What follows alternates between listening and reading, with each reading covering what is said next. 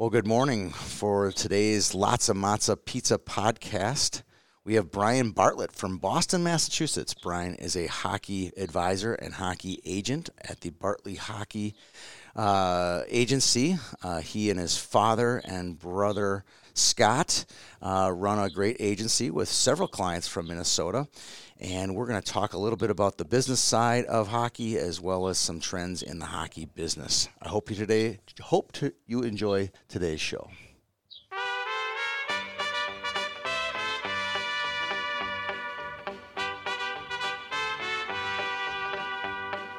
Love is a burning thing,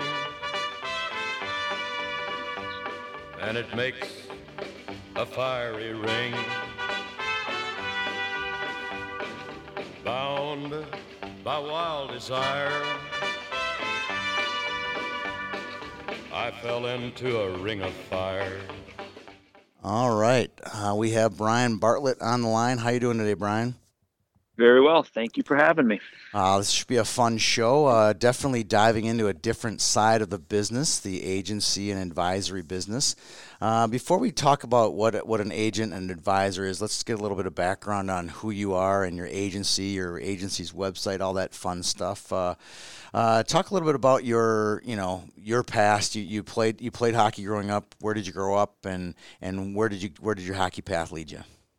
I did. So I grew up in Rochester, New York, where I did play hockey, not amazingly well. So found a very good way and lucky way to kind of stay in the game that I love and have a passion for without being particularly talented in it. But I grew up playing Rochester Junior Americans all the way through, and played high school and a little bit of junior B in Rochester, and found out pretty soon that I was not going to make money playing hockey. So just ended up and played club at college, which I really enjoyed, and then kept an eye on things and tried to kind of work my way into the business side of it as quick as I could. And was lucky having my father, Steve, who started our agency, which we now call Bartlett Hockey. We rebranded about 6 months ago just to tie it a little bit back to kind of the family business that it is, because we'd always go and be in rinks and say, hey, I'm Brian Bartlett, I'm an agent, and say, what agency are you with? And we didn't ever really know what to say. So we said, I don't know, Bartlett Hockey is what we're going to be, which I think ties into that. So was lucky that my father started the business a while ago, and then had been able to ride his coattails a little bit. And now for the last 15 years, I've been working full-time at it and trying to evolve it a little bit. So the agency, what was the agency called before you rebranded yourself? We called it Sports Consulting Group. Okay. Was the previous name of it, which is even is a little bit, again, kind of in a different era. When my father started, there was probably only 5 or 6 agents that were doing it. So it was different. It was kind of, hey, he wanted a name that portrayed kind of what we did, and the consulting piece of it is really the heart of what we do. Is we're helping families and kids and pros kind of navigate the different directions that can lead to them moving up the world in hockey. So I think that was a good name for it. But now we've been lucky enough, as I said, that my dad kind of forged the path and has built a really nice reputation and connections. And Scotty and I have been trying to follow along that path and build it too. And we felt like, putting our name on it, even though it feels a little weird naming something after yourself. It's what most of our clients called us anyway. Said, hey, we're working with a Bartlett. So we thought that was a little more fitting.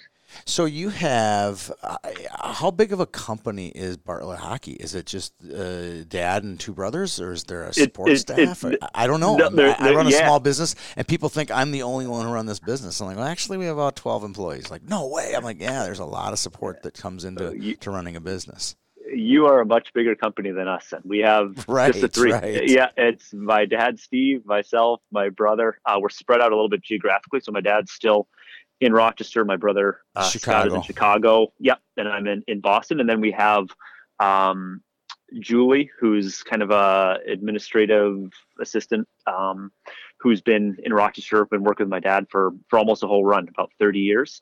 So she helps a lot. And then kind of a network of people that we rely on, but don't work with us or for us, just kind of friends and former clients that are in different places that, we talk to and keep an eye out a little bit. But it's just the 3 of us. And that's really how we like it, because we want to have every interaction with the person, if it's from watching a high school game all the way to watching an NHL game or negotiating a contract. We think it's important to kind of have that be the same people. And a bunch of different agencies have various models, and they work well for everybody. This is one that we've really settled on and really like. And then how can someone find out more information for you? What's the website? It's bartletthockey.com. So it's our last name, Bartlett hockey.com. Okay. Fantastic. All right. So before we get into too much, there's a couple family things. Before we hit the record button, I could hear some kids screaming in the background. Tell me about your family life and where you live, and a little bit of personal information about you. Oh, we did. We're in quarantine here, so they're now in double quarantine. I put them in the quiet room. We'll see how that goes. Any duct tape needed? You will very likely hear them come flying at me here in a couple minutes. I'm not sure we'll be able to get through a quiet hour, but I have 3 kids. I got two little boys, 5 and 3, and a new baby girl who's congratulations. 5 months. So we're enjoying it, and that's very much the silver lining of this NHL pause and cancellations of the hockey world. Is I was saying, I don't think for 15 years I've had 2 weekends in a row that I've been home and able to, have dinner on a Saturday night with the kids and wife. So we're trying to enjoy this time best we can while keeping busy and keeping motivated. But that's been the silver lining of this crazy time we got in 2020 of a little more family time. Yeah, it's been, for me as well, it's been fantastic. I have a son in college who had to come home from school in Iowa, and we've had family dinner every night for 10, 15 straight nights, and I'm telling you, it's not getting old. I mean, some of the coronavirus, maybe stuff's getting a little bit old, but the being with family and puzzles and games and just all this stuff, it's like an extended winter break. I'm kind of enjoying it, to be honest with you. How's it working keeping your quarantine stockpile of food with a college kid? And I can only imagine my 5-year-old eating all our stuff. It literally, this is supposed to be for a month. What are we doing? To be honest with you, the beer is harder to keep than the food. I can imagine. I need one every night myself. I can only imagine with a couple people around. Yeah, so it's been fun. All right, so one more question before we dig into this. I think this is a fascinating question. Is most people, they grew up and their dad's a doctor, dentist, lawyer,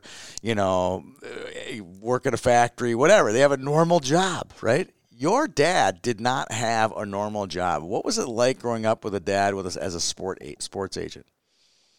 Yeah, it was, looking back, you can see how lucky we were when we were in it. I don't think you ever realized that it's any different. You just figure every family's got guys coming over to have some really competitive knee hockey games in the basement and mini sticks and like, whoa, these my dad's friends are really good at hockey. Why is that?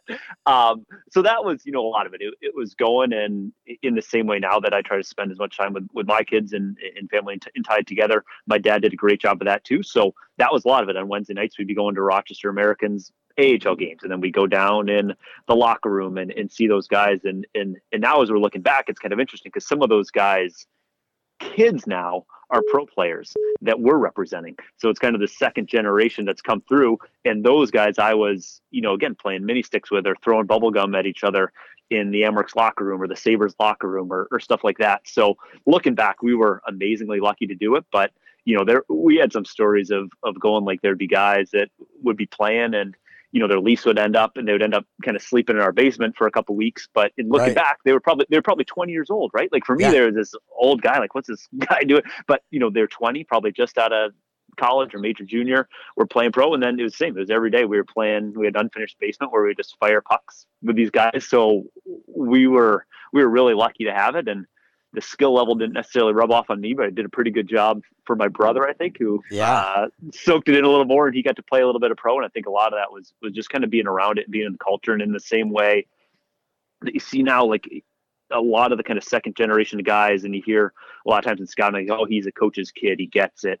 He knows the culture. He knows that. I think we were really lucky, my brother and I, to grow up in kind of the same way in that agency business, that we understand that these clients have things that from the outside roles, like, oh, okay, it might not seem super important, but for this guy or that player or that family, this is their only time through it. So which team they're going to play for, if they're going to get a contract, that it's stressful if you're getting into August and you don't have a place to play if you're a pro, because you have to feed your family and you have to feed your kids. So that stuff we just kind of grew up around and it really, I think, colors how we still view the business now, because it was never like, hey, this is going to be a really sexy business to get into where we can make tons of money and get nice cars and stuff. It was just like, okay, well, this is just what we do. This is, you just try to help people out. So, and especially when my dad started out, these guys were making 20 grand in the American League. Yeah. Maybe, so he was barely making it. It wasn't like a highly compensated profession. It wasn't a great way to make a ton of money. We've been lucky to kind of ride the wave of salaries escalating, and Right. and it's been now that where we can support 3 of our family members out of it, which is great. But it wasn't getting into that way, so I think that colors how we kind of deal with it day to day. It's not like, okay, how can we rush these kids to get them a lot of money quick? Because it's just never really the view of it. So we're amazingly lucky like that, and it'd be really hard to replicate, I think. So, and from your perspective, this is all you've ever known.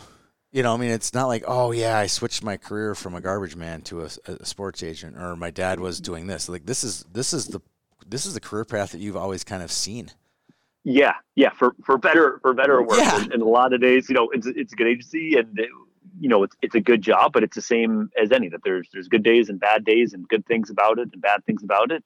In the same way that's true for you being a professional athlete. That's not all roses and sunshine either. Yes. So it's the same as any job. We're really lucky that we can watch hockey games instead of sitting behind a desk most days. So wouldn't trade it for anything in the world. But we know all pieces of it now for sure. All right, let's check some boxes on this agent, advisor, pay, fees, how much you get paid, and how you get paid, that kind of thing.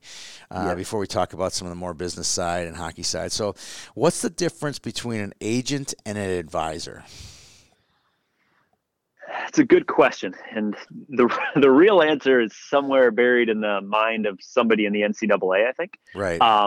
That in kind of the way that it's commonly used, and we all talk about it kind of in the rinks, is we're an advisor until you turn pro, because that's the way the kind of the NCAA manual and the Division I rule book kind of says. It says you can have an advisor, agents, right? Yeah, and Magic Johnson couldn't have an agent when he was at Michigan State. It actually changed this year that you can have an agent now after you're drafted by a pro league.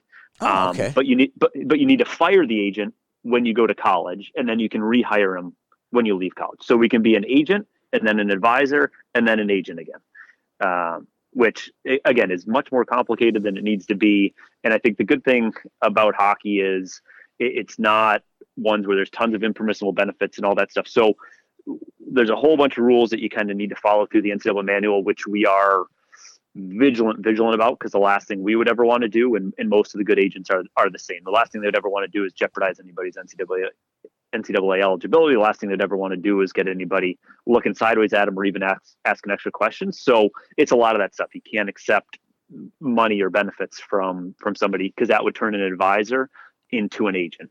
Right. So it's following that line, but I think kind of colloquially, as people talk about it, it's you're an advisor till you turn pro, and then you're an agent, just because that's kind of the language that people are comfortable with at this point. So let's ask, are there fees to be my advisor? So there's a wide range. Everybody does it a little bit differently. Every agency, every advisory group does it a little bit different. There's a large number that charge a fee to kind of go through the process now of, hey, we're going to help you kind of get set up with whatever it is, training, or we're going to help kind of promote you for USHL draft, or we're going to help you decide between playing Bantam and JV this year. So there are groups that charge a fee for what they do now. And there's another camp that just charge later down the road, that if you ever sign a pro contract, then we would charge you a percentage of that, and kind of all the services that potentially could lead up to that, the team selection, the development part, the answering of questions, the promotion for USHL, the promotion for college, those sort of things are all kind of part and parcel for that development path. And that's all the investment that we as an advisor, hopefully turning into an agent, would make in that time that we essentially would volunteer. We're hopeful that makes it more likely that you then sign a pro contract, which means hopefully we'll get paid in 5, 7, 9 years from now. So that's the model that we follow. There are some fees that we charge throughout the way to make sure, again, that we're compliant with NCAA rules. They say that if there's some services that are provided, at least a fee needs to be charged with those. So we tie in some of those, again, just to make sure that it's very much compliant with the NCAA rules, and there's never anything that, even if they go down and say, hey, we're doing a full audit of everything you guys have ever done, that we're never going to have a player again, a compliance person's even got to blink at. So we make sure we keep it buttoned up, but it's our fees are based on if and when you sign a pro contract to a large degree. All right. And then what is the percentage that an agent gets paid that when the pro contract gets signed? Yeah, it's a wide variety, kind of depending on what the services are that's included. The range kind of we've heard and doing a little competitive research or whatever is kind of somewhere between 3% and 5%. Okay. Of that NHL contract, and that's what the player ultimately earns. So it's interesting too. So we wouldn't bill a guy till after the NHL season. So that's a good example for this year, which is kind of funky with the pause here now, right? So we won't be able to send out bills for this year until maybe who knows. There's still some talk that the NHL might not start up until July and go through September or October. Wow. And then start up again in November. So we won't know because there are guys that can be up and down from the NHL, American League. We don't know what a guy really earns. We don't know what the escrow percentage that they keep out for the salary cap is going to be. So we won't send a bill till the end of the year. And I think we're on the lower end of the scale based on what we've heard around there. But so that's kind of that 3 to 5 would be the range out there, I think. And so from a Minnesota's perspective, who are some of your Minnesota clients that are playing either in the AHL or the NHL? Yeah, we've had some good luck in Minnesota, and we like working up there and like the families and the hockey. And the model I think has been pretty good. And I think the nice thing about Minnesota is it gives you options. You can stay close to home if you want. You can leave if you want. There isn't really as much like a hard deadline. Like, okay, I'm 15, I need to leave home. In kind of the way that you might be in some other places. So, some of our bigger name NHL guys are Justin Falk, Thomas Vanek, Justin Hall, who's done a nice job working his way up through Toronto, which is, another one, a great story there about a guy who was playing forward for the Gophers because he couldn't crack the lineup as a defenseman for the Gophers after being a second round pick. So goes high, low, works his way up, starts in the East Coast League, and worked his way up to a multi-year, $2 million per year contract now. So those are the stories that we love more than Justin Falk's a great story too, that you go when you're great at South St. Paul and you make NTDP and then you go right into Duluth and you play 1 year, you win the national championship, you separate into the NHL, you've made $60 million. That's a great story too, in kind of a different way. Right. But that's a great part about Minnesota is they have that spectrum that you can get there in so many different ways and do so many different things as it comes up and down. So guys like that, there's Jordan Greenway who plays for the Wild now. Yep. So we've had, some Wild guys like Hudson Fasching and Jordan Gross. Austin Pagansky, who played his first games in the NHL this year from St. Cloud Cathedral, Andy Walensky, who's another Duluth kid. So we've had a good run. We like our Minnesota guys. Boys. Yeah, we get little chunks and little pockets wherever they go, and even way back, a lot of it too is we don't spend a ton of time kind of in rinks bird dogging or just trying to see which Pee Wee or Bantam guy looks super sexy. So sometimes it's little pockets where we had guys before. Right. So Derek Plant was a former client of my father's when he played Jamie Langenbrunner. So So you got a couple of connections in a place like that. Like, okay, so a guy in Hermantown, a guy in Cloquet, or a guy in St. Cloud, whatever it might be. And then again, usually when we're going in and talking to these kids, it's usually 6 or 8 at least other agencies that are talking to them too. So we got to go in there and put our best foot forward. And the people that we know other people too, and that that's the nice thing actually that I like about Minnesota too is the other advisors and agents there. I think generally are all good people. Yeah. I think our model is a different one than a lot of them, and I think that a lot of families that's resonated with. But in some places you're like, what are these people doing? I think generally, the agents based out of Minnesota are pretty respectful and pretty understanding on kind of where it is. And then it's more just finding the right fit for you. What works for you? Do you want a big agency that's kind of a big corporate one? Do you want a smaller one? So I think that's why we've enjoyed our time that we spent in Minnesota with the families there. You said something a second ago. We love the Minnesota families. You're an East Coast guy. What are some of the characteristics you see of people here from Minnesota? I love kind of an outsider's perspective. Yeah, I think that the main difference is it's a lack of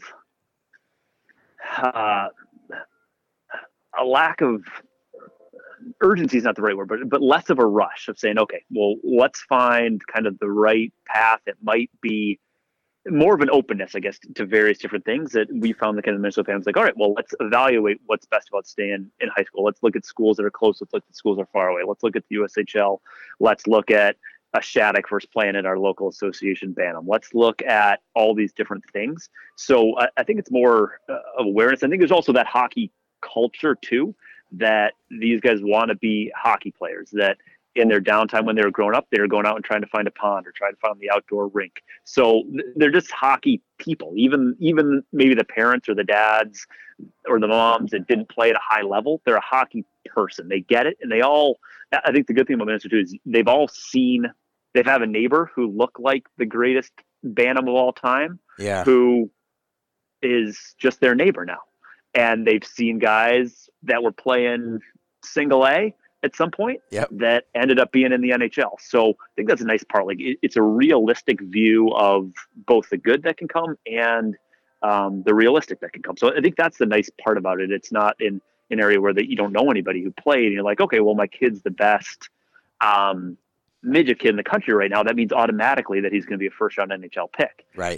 So just kind of a general, awareness. And I think the other thing that we really found in Minnesota, and it's certainly not exclusive to Minnesota, is just a gratitude, I think, for not just us, but for everybody, for people like you too, who are putting on the tournaments and providing exposure to their kids and providing different opportunities for everybody. I'm sure you found that too, Tony, that there's a gratitude involved in it as opposed to entitlement. Yeah, well, I see that big time here in Minnesota. Yeah. Like when we put on events where we bring in teams from outside the Twin Cities, they're like, yeah, this is kind of nice, and it's just another stop along the way where, we get a kid from Brainerd or Duluth or Hermantown or East Grand Forks, they come down and play in our tournament, and they're saying thank you and they're appreciative of the opportunities. I was like, wow, the people here, you really grow to really like the people here in the state, and it's just mostly because it's kind of a pretty down to earth state and pretty understated. That's always my biggest thing, is how understated people from Minnesota are. Don't like to bring a lot of attention to themselves, Yes. Yeah. That's about always my big takeaway here. All right, you've already said a few things that have just prompted way more questions, and I'm like, I want to keep going here, but I want to talk to you about getting clients. You talked about, I'm sure one of your answers is going to be referrals. Like, oh yeah, I got this guy from this guy and that guy. But, and you talked about bird dogging. I see, we run the Bantam Elite League. We see a lot of agents, at 14-year-old hockey games. Is this part of the business, or is this, because it's kind of like you don't want to be left out either, right? If you wait until they're 18 years old. So talk about the client development or building a client list. Yeah, there's no way to hide it. It certainly is a part of it, and it's the whole spectrum of going and watching. I've watched Bantam Elite League games. Whatever. Right. Not gonna hide it. People see me there, so I've talked to parents there. So right. It's Bantam Elite League games, all the way up through. We have meetings with guys in the NHL that are on their second or third contract that have, found out like, hey, the agency that I'm with now, I don't think is a great fit for what I'm doing, or I'm not as much of a priority for them as I was hoping I would be, or they told me something at 14 that hasn't turned out to be true at 18, 19. So the range is all the way through, and guys develop at different levels. So, for us, more kind of the younger end of it is watching and trying to figure out who we think is going to continue to develop, starting to build up relationships with families of saying, hey, whenever you feel like there's a need, we just want you to know that there's an option out there for you. And that's more of say, hey, whenever you're starting to feel pressure, whenever you're starting to feel like there's a decision that needs to be made that kind of goes out of your depth, let me know. In the same way that, it's good to have a dentist in your phone. No, it's good to have a doctor. You might not need to go every day, but at some point your tooth is going to start hurting and say, okay, I think it's time to go get that or whatever. So kind of in the same way, it's trying to build up relationships and be present, and be around and kind of build up the expertise. So when somebody needs you, you can hopefully be in a good position to do that. And that's a huge range, as I said, from, probably Bantams is where we first start keeping an eye on guys all the way through. I think that one of the biggest, really established pros, the most important times, like you said, where the tooth starts to hurt, right, is when a kid's about to sign the contract with the national development team. Like, That's a really tricky contract. You know what I mean? It's not like, sign me up for that. You know, it's not, we get a lot of kids from Minnesota that end up not going. And I don't think it's the contract that keeps them from going. I think it's the fact that they're, going to leave their buddies or it's just as good a situation development wise here. Yeah. And talk about that contract. I know some of the restrictions of the contract, but I think hearing it from you is better to hear it from you, what some of those might entail. Yeah, it's an interesting contract, and it's kind of front and center in people's mind here now, just because the 04 birth class just sent their invites out, and they did a really nice job. The Minnesota kids and Minnesota area kids did a really nice job of getting into that mix this year, which is good to see. I think a little bit of background on it for the listeners here of why you kind of hear some of these urban legends about how restrictive the contract is and all that. And I think, from USA Hockey's perspective is they're picking a team, they're putting a lot of resources, a lot of money, for better or worse. And you see kind of bubbles of discussion and debate pop up now and again about kind of all the money that USA Hockey puts into the program. I think it's hard to argue with the success they've had both internationally and developing pro players and national team players and all that. But, I think the way that the contract's structured is saying, hey, we're going to be putting a lot of money, time, effort, resources into you. We have an expectation on kind of what that's going to be coming back. I think a lot of it is really positive in that, hey, we're going to have a really strict no drug and no alcohol policy. I'm a big supporter of that. You're going to be living with a billet family who's taken in a 16-year-old or 17-year-old kid that they've never met and don't know, and they're doing that to help the program. If I was taking a billet kid, I would not want them drinking either. So, those sort of things are positive. Those are the most restrictive ones. But, I think the biggest piece that you don't understand sometimes is that it really is a 2-year commitment.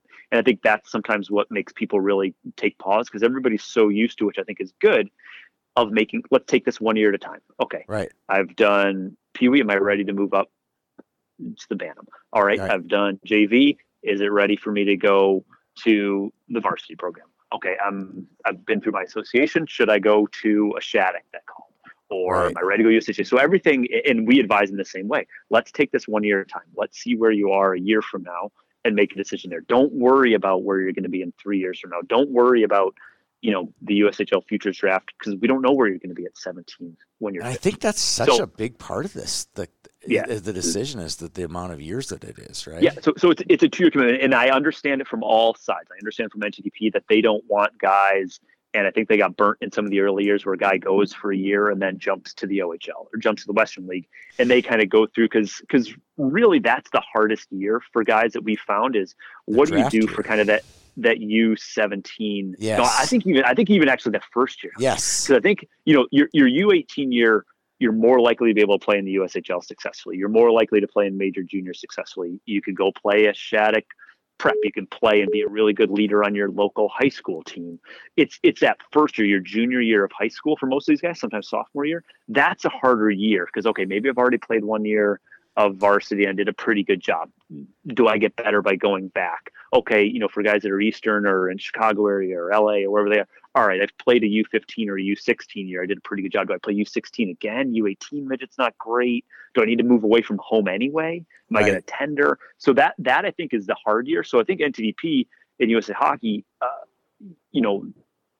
understandably say, hey, we don't want to take you for this year that's mostly development year where there isn't really the payoff for us. We're not doing the U18 championship. We're not getting the kind of buzz of having NHL draft picks. We take you for the hard year, and then you go jump someplace else. And we've spent all this time, money, effort on you for the tough year, and we don't get the benefit of it. So I totally understand where USA Hockey's coming from it, but it's also a really foreign thing to a family to say, okay, well, this has to be 2 years. Even if you're the 8th defenseman, even if you're the 13th forward, it's going to be for 2 years. And guys certainly work their way up in the coaching staff there. We have, I think you can look at the guys that we have in the NHL, and I don't think it's a secret that we're, generally supporters of MTDP. We've also had a number of guys that said, hey, this is not a great fit for me, that I really think it is an individual decision, in kind of the same way that is signing a tender the right thing for you. I don't know. It's going to depend on your kid and your individual situation. So it's to some degree, it's the same kind of question, the same kind of thought process. So that's what we're going through that's what we went through over these last 2 weeks with a handful of families that we're working with, of saying, okay, well, now let's try to sort this out. Where do you stack in this group? Where do you think you're going to be for 2 years? And the largest part of it is, what's your mentality on this? How do you feel? And that's oftentimes how we lay guys out. And this will be the same for, if we talk about tenders or all these different things of saying, okay, let's lay out kind of the worst case scenario. How would you feel being the 8th defenseman? How would you feel being the 13th forward? And everybody has a different response to that. Some people say that sounds absolutely stinking miserable. No chance. And some kids and families would say, that's fine. I'm going to go prove these guys. I know these other players, there's no chance they're keeping me as the 13th forward for too long. I'm going to pass these guys. So as long as you have kind of the right mentality of it going in, and that's the same for guys playing high school, right? Let's say, hey, should I try out for the varsity team, or should I stay on TV? Should I do Bantam, or should I try for the varsity? It's the same thing. How are you going to feel not playing on the power play? Right. How are you going to feel not being on penalty? How are you going to feel playing 11 minutes per night as opposed to the 27 that you're used to playing? And everybody responds to that differently, because at some point it's going to happen. There's very few people who step into college on the first line. Very few guys who step into the NHL on the first line. So at some point it's going to happen. It's just knowing the individual family, knowing the individual kid. And that really, for us as an advisor, that's, I think, really the primary benefit of getting to know these families and kids earlier. And for the listeners out there of maybe why it makes sense to get somebody a little bit earlier, is instead of a family says, okay, I got this NTDP contract. I got to decide in 5 days whether I'm moving my kid to Michigan or he's staying here and playing high school. It's difficult for us to just parachute in and say, like, hey, I'm Brian, I'm going to be your advisor. Your kid should go to Michigan. Yes. Like, what? Who? What? So it's nice to know them a little bit and know what makes them tick and know what the path has been. Yeah, so that, you can't build that relationship in 2 weeks. Right. When there's stress involved anyway, of trying to make this big kind of life decision. So that I think is a primary benefit of, even in the 15 years that I've been doing this, of kind of this shift as we've started to deal with families younger. That I think is the upside, both for us. I think we can give better advice, and for the families, they feel more comfortable because we've been through small decisions and we've been through kind of and then it builds up to these bigger ones. Whenever that big one might come. For some people, it's this. For some people, it's a decision of saying, okay, well, I finished my high school career. Should we look at the USHL? Should I go play in the BCHL? Whatever, there's a million different decisions that come up, and the better we know the family, the better we can help with that decision. The one that strikes me was an odd situation was a couple years ago, and a player to be remain nameless here. He committed to the program and then left for the OHL or west for the CHL for that matter. What do you do in that situation? It's you get yourself as an advisor, as an agent, really in a sticky wicket there from a trust perspective. Talk about that. Yeah, there's going to be those situations kind of as an advisor. We see ourselves as kind of an extension of the family, and we see our role as trying to advise, but we're never making decisions for families. So we've had situations like that, had situations worse than that. We've had situations in different colors of that. And to a large degree, our philosophy, at least on it, is making sure that the family and the players educated on what the ramifications of that decision may be, positive and negative. I would highly doubt that was kind of made on a whim. So hopefully that advisor, and if it was us, we certainly would talk through what the pros and cons are going to be, what the ramifications might be of this, both, kind of with your association with the national team going forward. But again, there's pros and cons of it, and there must have been something that they didn't feel comfortable about. So, there's that, but then it's also, to some degree, we see our role as an advisor. And I think the same way that attorneys see their role when they represent people is sometimes you got to take the bullet for the guy. Because that was where I was kind of going with this. Yeah, and sometimes you got to go and you got to build it up. So you go, and that's part of our job. Sometimes is you're the bad cop, right? Yep. Yeah. Oh, yeah. It was the agent made him do that. Like, I can't tell you how many times I hear that they blame the agent for a lot of the world's problems. It was cloudy today. It was the agent's fault, right? You know, and that's okay. And a lot of times, I mean, you've met some of them. Sometimes it really is the agent's fault.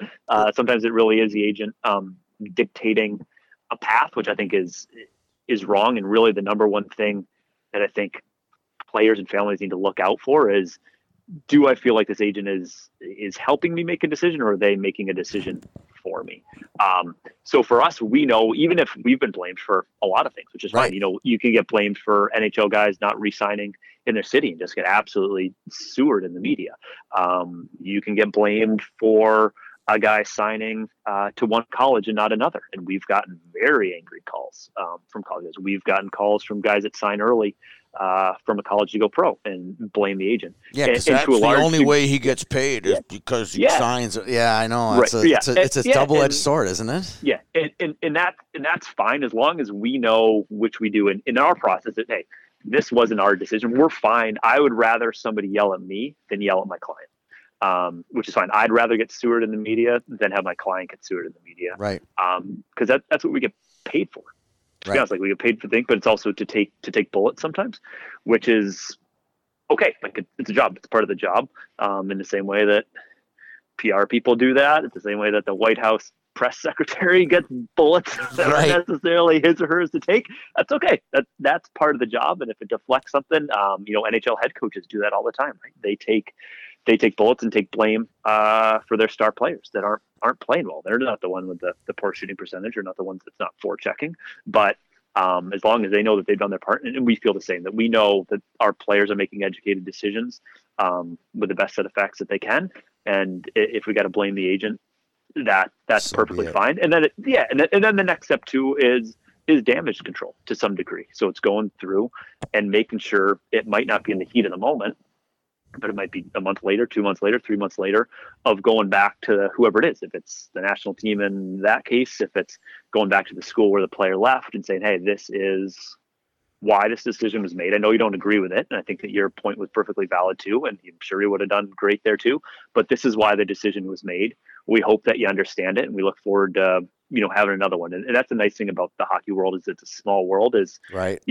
We're going to need the national team again. We're going to need that school again, and they're also going to need us again. That there's going to be another player the next year that they like. So we need to mend that relationship best we can. And that's a great thing about hockey too, is there's big personalities, but very few like real hard egos where it's never going to be fixed. We've never had a situation where it hasn't, as heated as maybe an argument got or a disagreement got.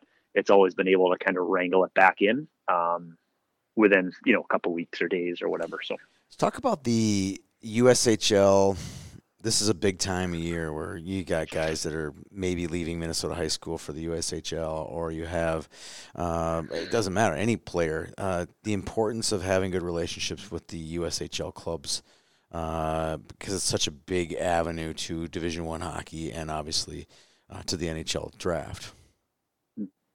Yeah, USHL is a great league that if you look across of kind of the percentage of guys that get Division I commitments or D3 as a backup to that, it's almost 100%, which is incredible for any league across the world. And it's a great landing spot for guys, and players are ready for it at different ages. There's a handful of guys that are ready at 16.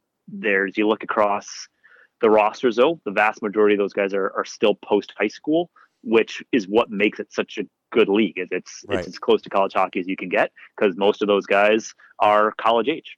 Most of them are 18, 19, 20. And at some of the schools, at the age of their incoming freshmen. At some, it's not. So I think that's what makes it a successful league and such a good development model is those guys, the vast majority of those guys are college ready someplace. And you're playing against that. And once you step in from that to college, it's a similar level.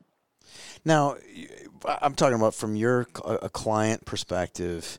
Do you go into clients and say, we have a relationship with USHL teams, we have relationships with D1 coaching staffs? Is that a big deal? Is that a big selling point to having those relationships, or do all agents have and advisors have that card in their deck? I don't think everybody does. I think that, once you boil it down to kind of a line in the sand, I think there's probably a good chunk of groups that have been doing it a while, that are respected, that do it the right way, that have had relationships.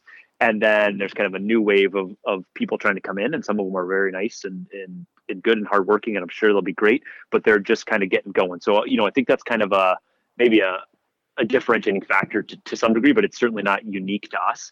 I think that it's important for families to go, if they're looking for an agent advisor, saying, have they helped other families on the path that I want to go on? I don't know what my path exactly is going to be, but hey, if I want to play through high school and then go to the USHL and be an NHL pick and go play at one of these couple schools, can they show me that path? Can they show me someone else that they've helped get to those different places? In kind of the same way that if I got a call from somebody who was living in the Czech Republic and said, hey, I want to play in the top Czech league, and then I want to go play in the Russian second league, and then I want to go play in the KHL, like I might say, hey, that's not a perfect fit for us. There's other people who do that better. I can't tell you about our Czech guy that went and did this and this and this. Like, if you want to be, if you want to come and be Jonas Donskoy and you want to go play in the Finnish league and then come over here and be drafted and play in the NHL, who's one of our clients, we can help with that path. That's a good path for us. So I think that's kind of the thing. And that's why there's more than one agent. And that's why there's more than one agency that you can go and find what kind of rings true to you in your path. So there's certainly some agencies, I see some out here that all their guys go to 2 or 3 schools out east. And that's great. They do a great job with that. There's some that are in Minnesota that all their guys just kind of go to the Minnesota schools. And, we do it a little bit differently, I think, partially because of our geographic spread and that we think that there's a lot of different paths and partially because we're lucky that we've been working with my dad who's been doing it such a long time with those ties. So yeah, saying if there's somebody who wants to go on that path, make sure that agent advisors help someone else along that same path before. You don't want to be the first one. If we keep using that dentist analogy or whatever, you don't want to be the first root canal they've done, right? Right. Let somebody else be that guinea pig. What are your relationships like with the college coaches? I mean, like, for example, like team A wants your client and team B wants your client, and the players just keep going to A all the time. Does team B get frustrated with the relationship, or how do you manage that? Yeah, I think they could. And you hear different stories, different ages. I can only kind of tell what our experience is and how we've lived it. But for us, I think in the same way that we're talking about guys going to the national team or making their own decisions on things, right, we very much and keep the schools involved in that process too, of saying, hey, this is what we're telling this guy that we're advising. This is what we're helping him through. We're helping him talk through this depth chart. Can you make sure that I have this depth chart correct, or whatever it might be? So they're involved in the process, and it's not behind some hidden Wizard of Oz cloak where we're saying, okay, well, magically you just ended up deciding to go to school A. Like, well, what was this process? And we try to keep the schools involved in that process so they know, and that's their job to some degree too. You got to recruit the kid. You got to pitch the kid. And if they end up there, that's good, as long as they kind of feel like they had a fair shake. And we feel the same way. I think there's a lot of understanding both ways, because we're largely in the same business too, where we're recruiting families and talking to families, and we get some and we don't get some. And right, in the same way that if everybody who went to X school went with one agent, would we look a little sideways at that? Maybe, but I would look more at myself of saying, okay, well, what am I not doing that's convincing this family that I'm not the right fit for them? In the same way, I think the schools also understand in the same way, because they do the same thing a lot too. They're talking to families, and the families are asking them, hey, what advisor should I go with? Or midget coaches or high school coaches are the same thing. Like, hey, I've had all these advisors talk to me. Who do you like? And I think those coaches are in the same boat that we are, saying, hey, here's 3 or 4 options that I think are good, that I think have done a good job. Talk to them, sit down with them, get to know them, let them convince you one way or the other. And that's kind of how we do it with the schools too. So we haven't had any friction on that, just because we try to be as inclusive as we can.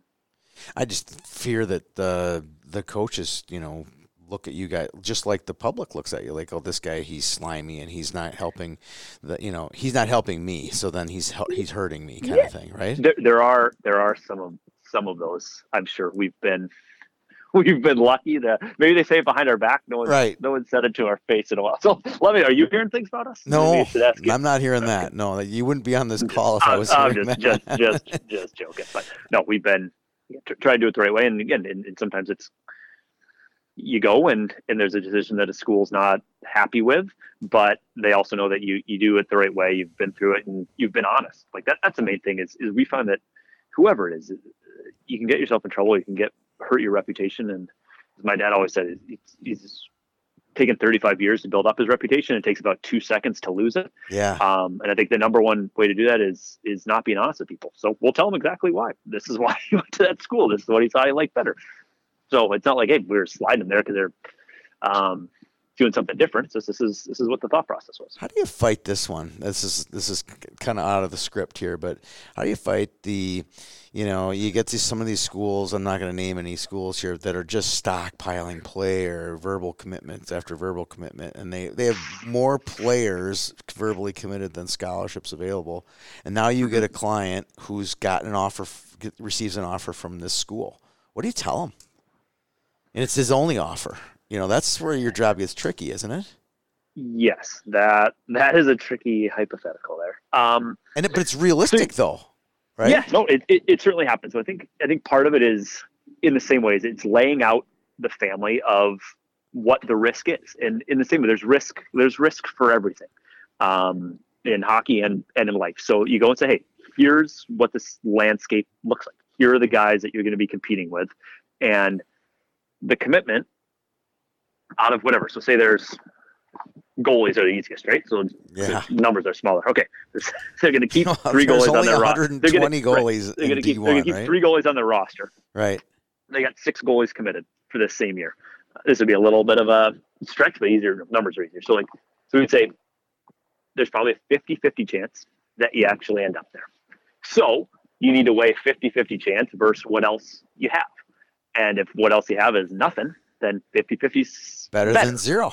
Yeah. Right. And that's especially true if you're a 99, who's running out of eligibility. But if we say, hey, you got 2 years left of junior, or you're 15 years old, or you're 16 years old, or you're 17 years old, then that often would be like, hey, you got 50-50 chance. Do we think that it's going to be better 50-50 chance that you're going to go out there and be able to find somebody else? And if X school is willing to offer you now, it's quite likely that somebody else will offer you later. Or maybe you go through it, and that would be another one too. Like you can find all the websites that have the listing of commitments and all that. So, from our standpoint, what we do is you'd also talk to the school. So you go and say, hey, this is what I'm seeing. This looks really ugly. Help me understand this. What am I not seeing here? Because oftentimes there's ones that can be like, okay, well, that looked like it's a full scholarship guy. That's a walk-on guy. Right. Or this guy, we added him on. He didn't get taken off this website, but he's non-qualifier academic-wise. Wasn't able to get his core classes done, so he's not coming in. So there's these ones that look like they're on the list to some degree, but the player knows that he's not going, or it's not going there, or he's been told that there isn't room or whatever. So oftentimes what you see in kind of the public sphere isn't 100% accurate. So that would be a big part of our job too, of going and trying to get it. And sometimes it is like, yeah, we got 10 decommitted and we're only taking 8. So there's a 1 out of 4 chance it's not going to be you. You can decide if you want to compete with that or not. And some people say, hey, this is my dream school. This is where I've always wanted to be. I'd rather take that chance. You can do, right? And that's fine. And as long as they understand that risk, it's not our lives. They're the ones who are doing it. As long as we do our job and say, hey, here's the risk, here's the percentage chances, here are the guys that you need to beat out. And we've had guys, most of those work out well, and some of them, but as long as you kind of fully lay it out for the family of saying, hey, this is what the chances are. And then if they go and get pushed off another year, we've never had to like, oh, hey, why didn't you tell me about this? So, okay, yeah, we talked about it. We knew this was a risk, and now we'll make the best of it. So that's the way to deal with it, I think. This week there's been a ton of USHL 04 tenders as a result of the NTDP being released on Monday, and I've been tweeting all week these tenders and saying, hey, it always happens, 1 to 2 days after the NTDP gets announced, then the tenders for that year start getting laid out. Mm-hmm. Tell me about your opinion on this process of committing 16-year-olds, which will, for that year, you talk about that 17-year-old league, 17-year-old year. Do you think it's a good decision unless it's just a rarity, where you get the Fantilli kid this year? I think he's kind of a rarity. Do you think this is a good decision for kids at that young age to play in an old college-ready league like the USHL? It's a good question, and not to punt on it, but I think it really does depend on the individual kid in the same way that I talked a little bit about what's your kind of pain tolerance for being scratched half the time. What's your pain tolerance for not being a power play guy? Because all these guys in the same way, if we're talking about national team, if we're talking about tenders, these are high performing players, right? These are guys that if you're forward, your age, yeah. Right? So you've been a power play and penalty kill and whatever guy your whole life. How do you feel about not being that guy for a year or 2 years at this point? So that I think is a dialogue that we'd have with people. I think if you look, there's exceptions to every rule, but if you look back at those guys that have done USHL tenders over the last however many years they've done it, how long it's been, 6-7 years. Yeah. There's not an amazing track record for those guys turning out to be like really highly offensive guys. It's a hard league to score in. Yes. You can look at guys that have been amazingly successful offensively in Minnesota high school, local to you there than most listeners. So like you look at those guys, and even if they do the split season stuff in the USHL, it's really, really hard league to score. And that I think gets compounded if you're a 16-year-old. So there's different ones, right? Like, so if you're going to be a steady stay at home kind of second pair defenseman and you're already 6'2", 190 pounds, and you're dominating Minnesota high school as a 16-year-old and no one can get around you, and whatever your ceiling is probably going to be a shutdown defenseman anyway, then maybe that makes a lot of sense for you to go to the USHL. Start learning those little habits, learning those little things, because that's what you're going to be anyway. If you're a highly mobile 107-pound defenseman who needs to have the puck on their stick the whole game to be really productive, then maybe going to the USHL as a 16-year-old is not the best thing for you, because what's going to make you effective is being on the power play, putting up points, having the puck in your stick, making plays. And then it's realistically, okay, how does that sort out? How does that look for my year next year in the USHL? And the other tricky thing about, and there's some teams in the USHL that have done it very, very well and have had a lot of success, some that have done it poorly, and some teams that have never signed a tender. So they have a wide range of kind of what they feel into. So I think that's really it, is trying to figure out what the team is, what it is. I think it needs, I think you're right. I think it needs to be an exception rather than kind of the norm that you're a kid that fits into that well. Because the other thing that, I think sometimes families forget or don't realize is you can still play in the USHL as a 16-year-old without tendering. All that Correct. it does really is you don't get to pick your team. So you can go out there and you can make the team at tryouts. You can go out and play affiliate games throughout the year. You can get the upside of it. You can get the 8, 10, 12 games throughout the year without committing to be there all year. If you're that good and that ready to actually step into the lineup and be good, they're going to try to get you into games. If you can help them win, they're going to get you in there. But we've also had ones where we've had the same conversation. We didn't, ran through the risk of what a tender is, and they tendered and did amazingly well. We've had some guys that have been, really good NHL draft picks and stepped right in. And those are the guys that kind of had, talk about kind of that pain tolerance and ability to go in there, and it's okay. The first 10, 15 games, they were all right not being a power play. They were not being a 20. So let's move the needle here. Is everything okay there? Got me here, so. Okay, all right. Let's move the needle over to the recruiting rules. The NCAA changed their rules a year and a half ago, and you're starting to see some trends as a result of that. Obviously, the 14, 15-year-old committing to college has gone away, which has been refreshing for me at least. Has that changed your business at all? The later out kids are committing to school? Or has it pretty much stayed the test? Is it not changed your business at all? It's changed the business a bit. I think it's allowed us to kind of push back a little bit of when we're talking to kids. I also think it's the positive that it's changed. I think for a while there were agents and advisors that were going to families and saying, hey, you need an agent right now. There's other 05 birthdays that are committing to school. Why aren't you committing to school? You're missing something by not having an advisor. You're missing something by not having an agent. I have this great relationship with X school. Come with me and I'll get you something there. And understandably, the family is like, oh, yeah, that kid did commit and he does have an advisor. Am I missing something by not having an advisor? There's a real kind of tangible $200,000 scholarship result that the family's saying, oh, I think I do need somebody here. So since the rule's been passed, it's been refreshing. The families are like, okay, well, as we talked about before, kind of what's that pressure point? When do you start to make a decision that you don't feel like you can control yourself or have the tools to handle yourself? And this school part of it has been pushed back, which is great. So I think that's kind of taken out something that I think was a little bit of a nefarious way that agents or advisors were doing. Said, hey, you need to get an advisor now. because you're missing the boat on school. That has gone away, which has been great, which I think has pushed the age of decision back for a number of families, which I think is also good for most families, unless they have, there's a bunch of things. There's a Western League draft for guys that are coming up now, and contracts are going to be offered for '05. So that's still a pain point. Okay, well, now this is something maybe that we need to talk about. But I think it's pushed that back. And I think the main thing that it's helped with is just the mental health for the kids, of that they're not going and leaving a Bantam game and saying, hey, I saw that X school was up in the stands watching. Are they going to offer me?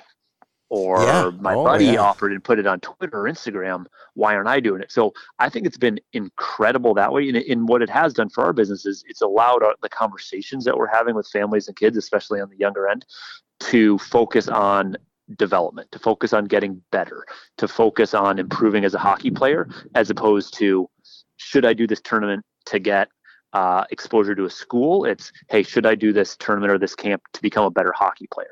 Should I go to this team to become a better hockey player? As should I do this because there's going to be colleges watching, which I think is the best thing that could have happened for everybody, because that's what, there's no 14 or 15-year-old that's ready to play in college right now. So everybody needs to get better. So the more we can have the conversation around getting better and developing, the better everybody off is. And that's been the one positive, or one of the positive changes for us is, even if we're dealing with a family in this age group, the conversations are much healthier and much more focused on the real tangible growth things that they need. One of the criticisms to the rule change was this is going to, and I've heard this many different ways, forms of this question or statement is, well, this is just going to make the agents and the advisors more valuable. Do you find that to be true? I've had the same if you can't have direct contact, you can still have indirect contact. You know what I mean? I had the same concern originally, kind of reading the rule and talking through it. In practice, I haven't found that to be the case. Okay. Because I think the schools were yearning for it too. I don't think they really wanted to commit 13, 14, 15-year-olds either. So we found that I think the schools are saying, hey, we don't need to deal with this guy. And, the higher end schools that were dealing with the 14, 15-year-olds anyway, the blue, well, I don't know, higher end, the blue marquee, bloods. Yeah. Those schools, as long, their main concern was that you were going to commit to the other blue blood. Right. So they don't want to commit 14, 15, and as long as they know that somebody else isn't talking to them and you can't go visit, they're like, hey, we're going to call them when we can. And I think that's especially true now. The one kind of subtle part of the rules, you can start talking to the kids on January 1st, but they can't commit until August 1st of the sophomore year there. So they say, hey, even if we're not the first to call, we got 8 months to convince a kid to come here. And if we can't convince a kid to come here in 8 months, then shame on us. He wasn't coming anyway. Right. That's a kid that's going to change a commitment, or that's a kid that's going to go major junior when they're 17 anyway. So if somebody's going to get a 2-month head start on us and we can't use 8 months to close that gap, the kid didn't want to come here anyway. So that's actually been great. The schools have been really good about it. They've feel like everybody's kind of taking the foot off the gas a little bit on that age. Is, hey, we're just going to watch. We want to because they want to make sure they get the right players too. And there's a lot of mistakes that were made on young guys, and they're saying, hey, this is good. We're going to take this time to evaluate and watch and learn. So we haven't felt that we're being used as a conduit to skirt the rules, right? Which I thought that would be the case, and it's good. Yeah, I don't get that sense either. I really did too, and it's been a refreshing change that we have. I mean, there certainly are some conversations, and we're going and comparing notes, and if we're helping a family, those conversations are happening to some degree, but it's not like, hey, let's get this thing locked in under the table, so then on August 1st we can go and say, hey, I saw you watching that kid. Seems like a really good player. We're looking forward to calling him on January 1st. Okay, that's helpful. And sometimes, that can help in various conversations that we have with the kid. It's still in the same way that saying, hey, this school is watching you to some degree. This is what they'd like you to work on over the year. But it's still that. It's development. It's growth. It's getting better as opposed to, breaking down depth charts and stuff, which I think has been great. All right. So Adam Fantilli and his brother just signed tenders with the Chicago Steel. They're Canadian kids. Mm-hmm. Adam was an 04. And I want to the reason I want to bring him up as a topic is you obviously know who he is and know the landscape. And it's different. The reason I'm bringing it up as a trend, do you see the potential trend for we know the term, what GTHL means, the Greater Toronto Hockey League. Toronto is the epicenter of hockey in the world, and some of the best players come out of that area. The fact that one of the best players in Toronto may ultimately play Division I hockey. I've heard 2 or 3 schools that are interested in him already in my region here. I'm sure the East Coast as well, and his brother's committed to Michigan. Is this like a potential thing that could happen? Could this become a thing that kids from Toronto are spurning the OHL and going to play American college hockey? Because it's happened in the West already. It's happened plenty here on the western side of North America. But the fact that it might happen on the eastern side of North America is just fascinates me for some reason. Tell me what you know. Tell me what you think. Yeah, I hope that it, either for Adam or somebody else who's not a guy that we're working with, but I've seen him play out prep school out east here, and he is an amazing player. I think he's going to be successful wherever he goes. And just in kind of families and ways as you go, the more options that families can kind of view as viable, the better, I think, because then you can find what's right for you. There's a lot of kids that the OHL is a perfect fit for them. And, kind of in the same way that I think sometimes major junior gets Minnesota kids want to play in the tourney and they want to play at Excel and have, 18,000 people there.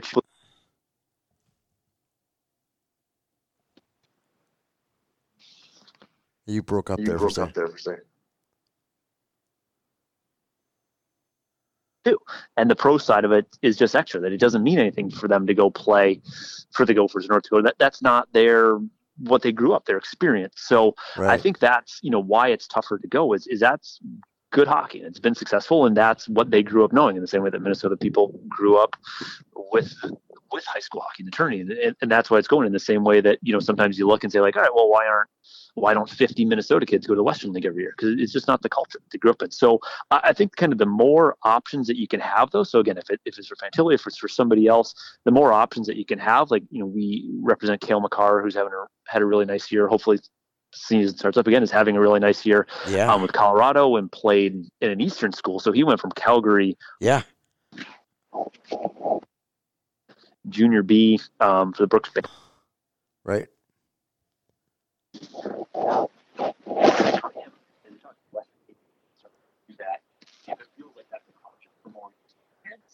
That's great, because it gives them an option, and the OHL might be the right answer for them. But if they feel like, hey, I can go to Chicago or Sioux City or play prep school at a Kimball Union or Salisbury or wherever it might be,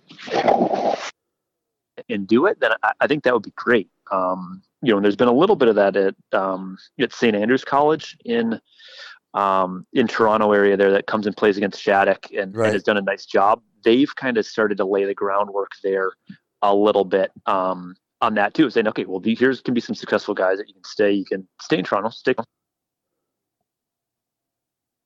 play against the Shaddocks, play.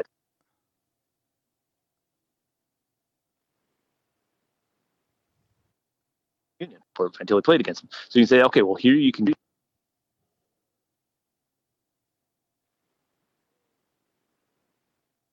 families to find the right option for them. So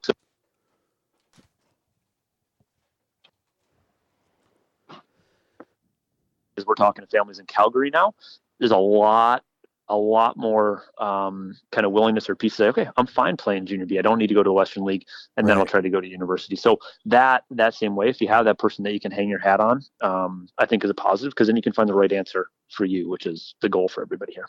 Yeah. Well, this has been a fascinating conversation. We've kind of gone all over the globe here. We've talked about your background as a hockey player and as a son of a founder of a agency, all the way through the business side and the hockey side of this whole landscape. Before we wrap up the call, I want to just talk a little bit about the Minnesota high school hockey model. You didn't grow up here. What is your perception of the kids that you're working with here in Minnesota and their take on Minnesota? Yeah, a little envious now as we've gotten to kind of know it over the last 15, 20 years of kind of what the model is. And I think the greatest part about it, and why it's been successful and why there's been so many good players, is just the availability of ice time and accessibility of it. In most communities, you have a rink and you have sheets that are open, and it's affordable relative to other places in the country. So I think that's what is really the distinguishing factor in Minnesota. Is we're dealing with guys from everywhere, from Calgary, Boston, Chicago, Detroit, Florida, California, everywhere. And I think that's been the real interesting thing in Minnesota is, hopefully without too much climate change here, that the outdoor rinks still keep going, but just an accessibility of ice and how much that helps the development. And I found the same in Boston here. Now that I got some little guys, like our little community rink, when there's not practice on, the ice is free. So I'm taking my little guys out all the time. I'm hoping that they take after their uncle more than me.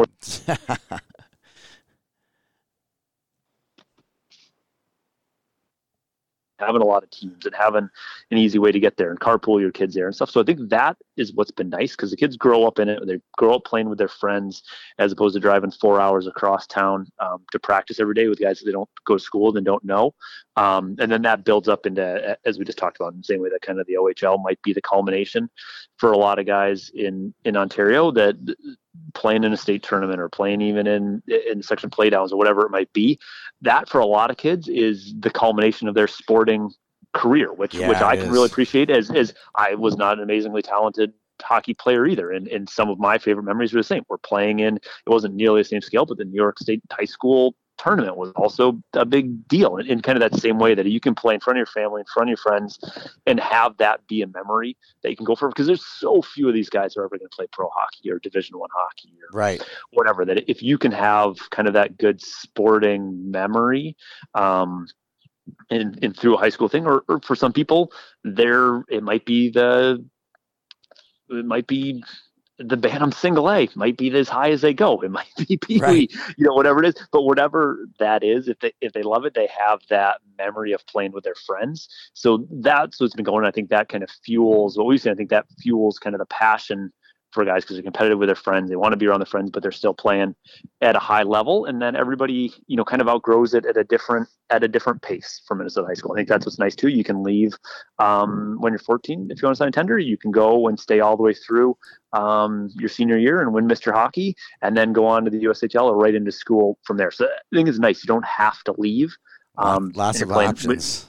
There's a ton of options, which might be a theme as I go back and listen to all I've been jabbering about here, that we're a huge fan of is options and finding the one that's right for you. And I think Minnesota provides that, which is great. Absolutely. Well, Brian, I really appreciate you coming on to today's show and sharing your thoughts and about your business and your type of business and the way you conduct business and some of the trends here related to hockey, related to Minnesota and the landscape across all of North America. Really appreciate your time. To learn more about Brian and his agency, go to bartletthockey.com, and appreciate the time. Can't wait to run into you at the rink much sooner than later, for that matter, Brian. No kidding. Hopefully we all start up here soon, and thanks for having me on. All right, take care, Brian. All right, bye now.